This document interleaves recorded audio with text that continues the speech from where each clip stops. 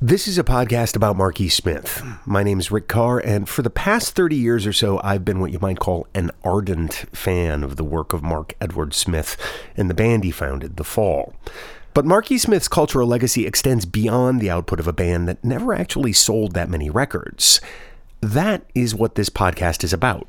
What Marquis Smith's work meant to a philosopher, a professional athlete, a literary critic, an artist, and the lessons those people and others think we all might be able to learn from it.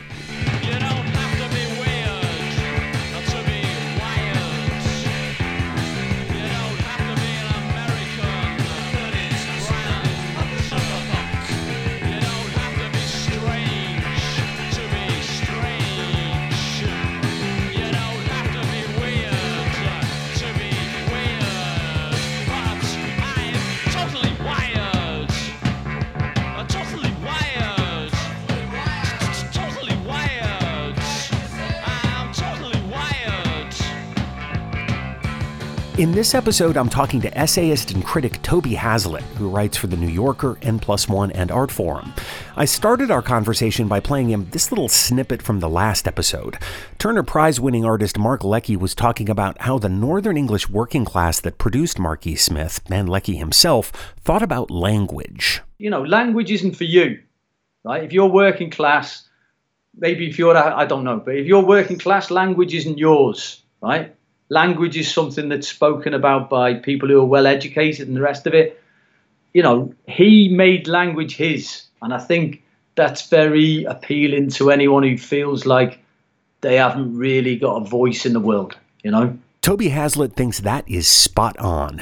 It triggered a Marcel Proust moment. I always associated Marquis Smith with this scene in Swan's Way where the narrator's maid says the word X-ray to her mistress, and she says it with a bit of irony or self-effacement, as if it's absurd that she even knows the word at all. And something that I always found so present and aggressive in Marquis Smith's work was the idea that he was a working class boy who preposterously knew the word parallax and knew the word pontifex. And so his songs are just dotted with these valiant, vindictive assertions of erudition, in spite of the fact that he had no business talking like he was from a class that he wasn't. So I've always sensed the very productive class resentment as shaping the way that he expressed himself. That he was using the kind of expressive norms of a class above him to represent people who weren't represented or were unrepresentable. And I think that's also probably why he ended up drawing so heavily upon Gothic and weird and some like just macabre, grotesque imagery, is that it telegraphed his literary inclinations, but it made it very clear that his literariness had everything to do with exploring the furthest possible edges of human expression. Often that means Smith is hurling a barrage of words at you, like the fine print towards the end of a pharmaceutical ad. His lyrics veer from fury to obscurity to hilarity. This is from a 1982 song called The Classical. You won't find anything more ridiculous than the skewed profile razor units made with the highest British attention to the wrong detail in hot obsolete units surrounded by hail. The classical! I mean, I don't know what to say about that line besides the fact that I loved it. That it ends with a kind of punchline, but the entire thing snaps so perfectly into this satire of highly commodified language. I think a lot of his language doesn't parrot, but sometimes satirizes the language of advertising or of a kind of compulsive optimism that was totally anathema to his sensibility, but lines like, "I've never felt better in my life," and The Classical, I mean, how do you read that?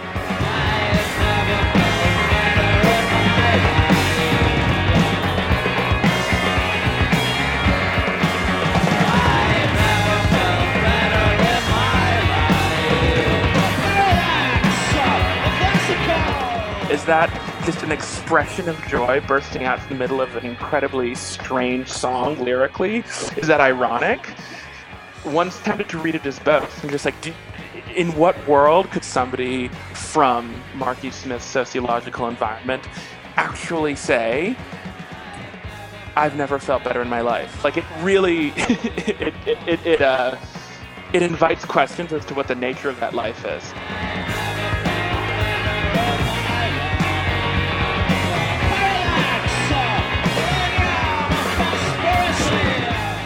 Bleak is the word for Manchester in the late 70s when Marky Smith and his bandmates recorded the first few Fall albums. Unemployment, urban blight, football hooliganism, the rise of Thatcherism. Tobi Haslett says Smith approached issues like that obliquely. Marky Smith says, I don't want to write about unemployment.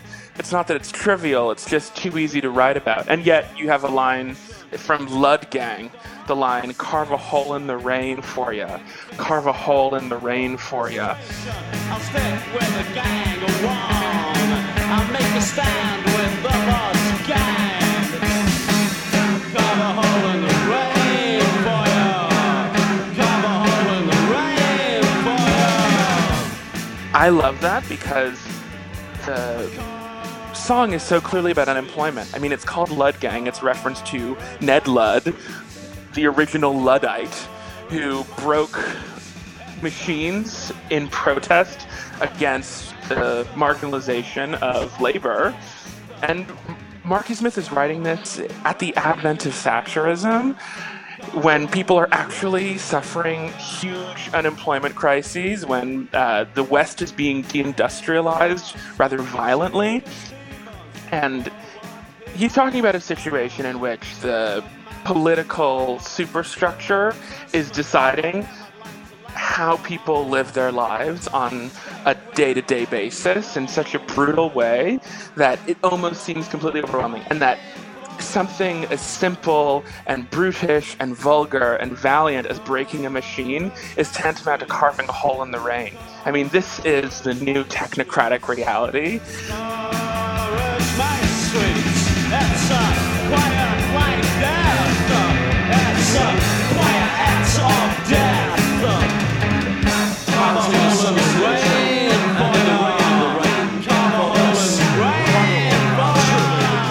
Individual acts of desperation or sabotage or heroism add up to nothing more, and I still really do sense the romantic kernel in trying to carve a hole in the rain as a metaphor or an allegory for, the assertion of the individual will against ridiculous circumstances. You have argued before that we should sort of see Marky Smith as a contemporary James Joyce. What do you mean by that? So not so much a contemporary as an heir. I mean, I think that they're analogous figures. I find that a lot of the language play and the highly ambivalent relationship to the language of political militancy and the feeling of political emergency is reflected in the Fall's lyrics.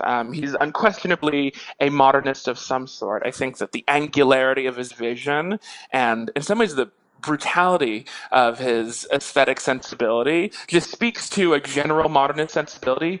Joyce in particular, especially in the parts of Ulysses where he is ventriloquizing Irish nationalism, or he's charting the development of the English language and playing with syntax and insisting on assonance, consonance, alliteration.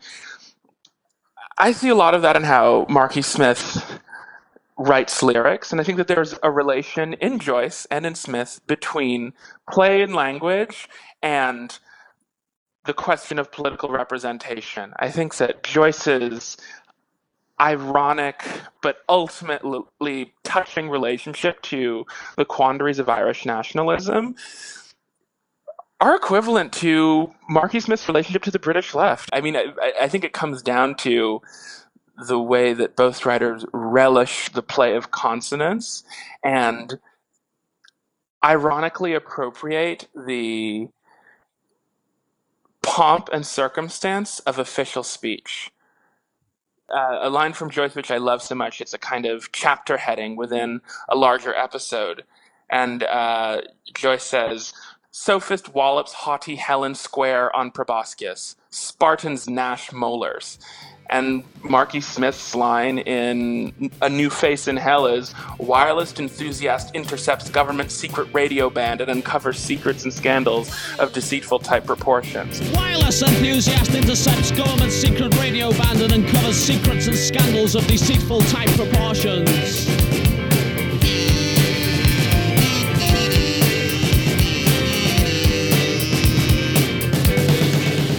I mean, clearly there is an overemphasis on the Latinate and the syntactically complex, to the point where you barely understand what's actually being said, but you definitely have a sense of where the speech is coming from. The irony in the case of both Joyce and Marky Smith is that they don't identify really with that kind of speech. Marky Smith doesn't identify with pompous political rhetoric or with the language of the commodity, and yet he appropriates it because he understands that it's part of the collective experience of contemporary consciousness. I think that's very similar to what Joyce is trying to get at with his portrait of Dublin. I think that Manchester is Smith's Dublin.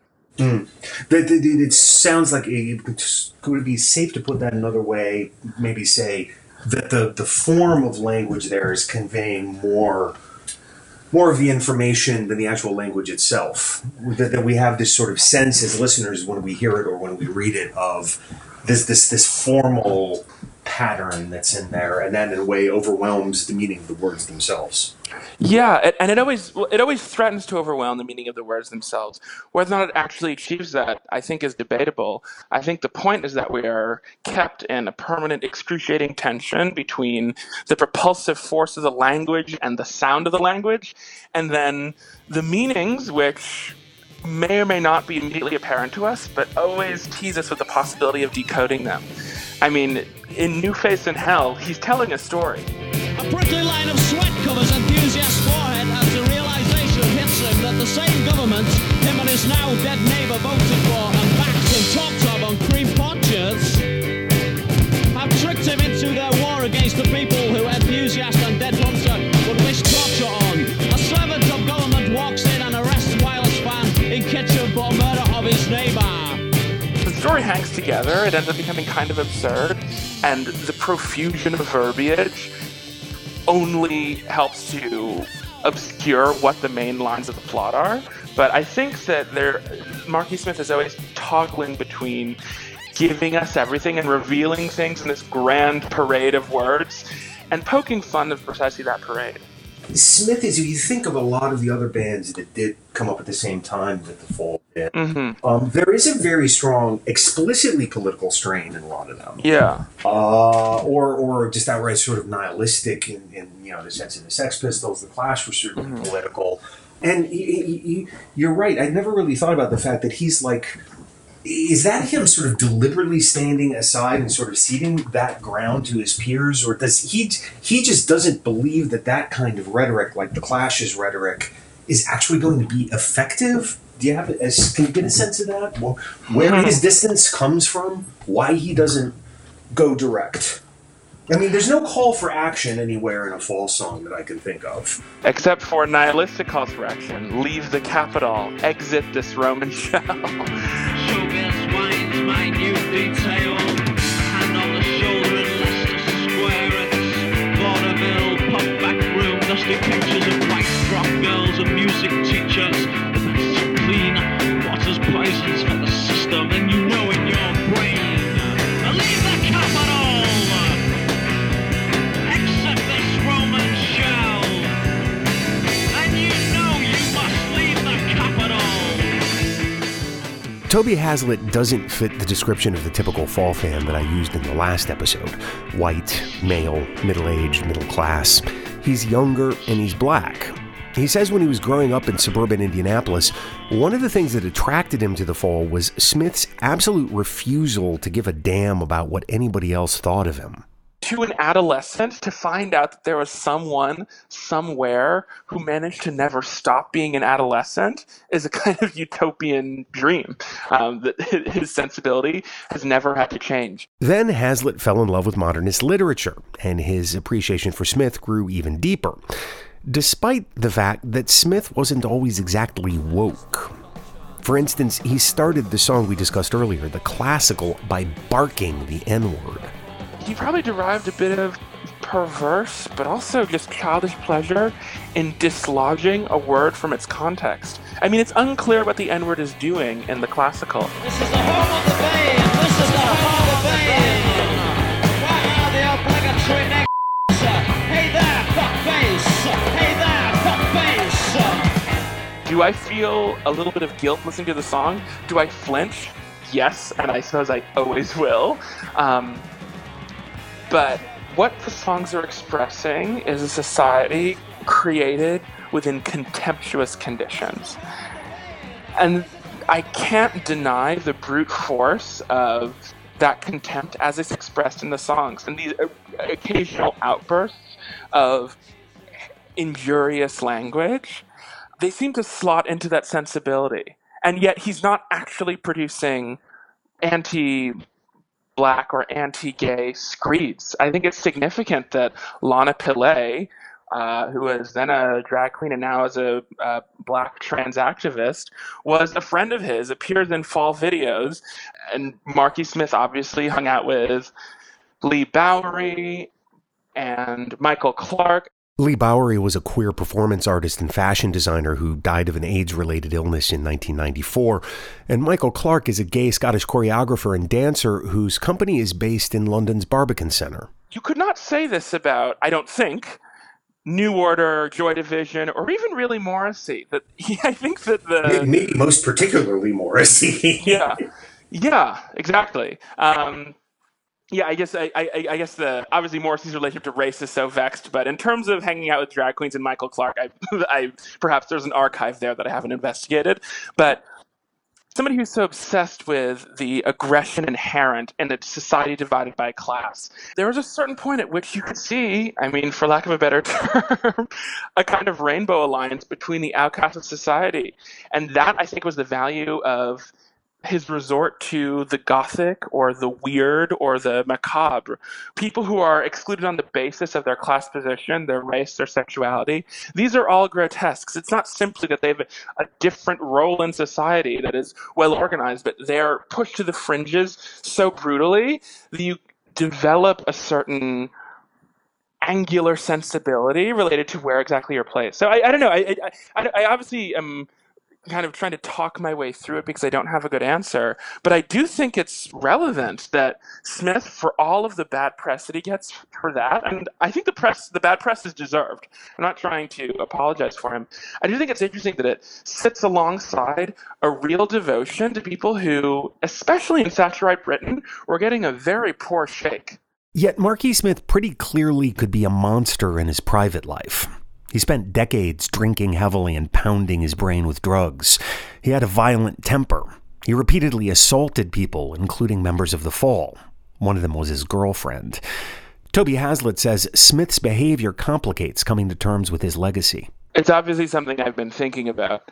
I don't have an answer to this question generally. Obviously, the most salient, relevant comparison would be to Woody Allen. Not that his sensibility resembles Marky Smith's at all, but different critics adopting different positions vis-a-vis the Allen legacy. For a lot of people, Allen, like Smith, is just an ingrained part of their sensibility and their understanding of aesthetics. To blot him out by means of boycott on his works or studious de-romanticization regarding his public image would be blotting out a really significant part of aesthetic history. Does that matter? Is accrediting too much power to the author in the first place an intellectual lapse? I can't say.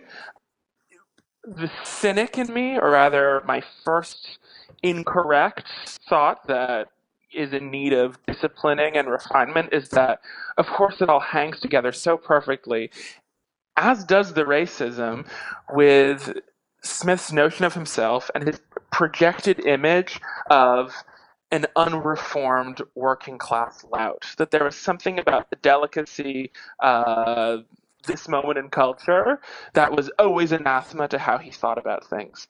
I obviously don't relish that particular kind of loutishness, but I guess I'm fighting in my head with Fall fans who are ready to give him a pass for bad behavior because it fitted in so marvelously with their image of him as a kind of he was an image of masculine vulnerability and contemptuous weakness. I mean, the expressions of helplessness in his songs happen to map on quite neatly to repressive, abusive, and obviously pathetic masculine, hyper-masculine, although not especially macho behavior. As to what the culture is to do with him now, I think it's to write about him in a clear-eyed way that appreciates what is there to appreciate, and I think that includes very, very much. And yet censures or criticizes or examines what ought to be examined. I'm working on a piece about him. I fully intend to mention the fact, and not in a glorifying, chummy way, that he was, as you say, a monster.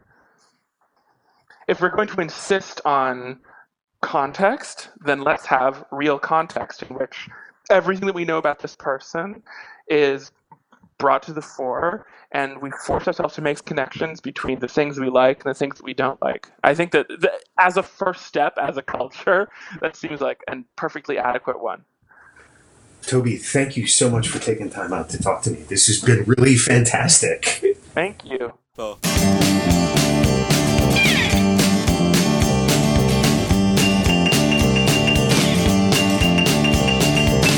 A ton of thanks to Tobi Haslett for taking time out to talk to me. Thanks also to Diantha Parker and Birgit Rathsman. If you want to get in touch, email me. The address is a podcast about MES, all one word, at gmail.com. On the next episode, I'll be talking about Marky Smith and soccer with a fall fan and former professional footballer for Chelsea, Everton, and Scotland's national team. Pat Nevin is on the next episode of a podcast about Marky Smith. My name's Rick Carr. Thanks for listening. My lungs crusted in blood, but the flex is now cut clear. I'm a bit of a kid dear, so continues to write this song, but I'm a bit of a kid.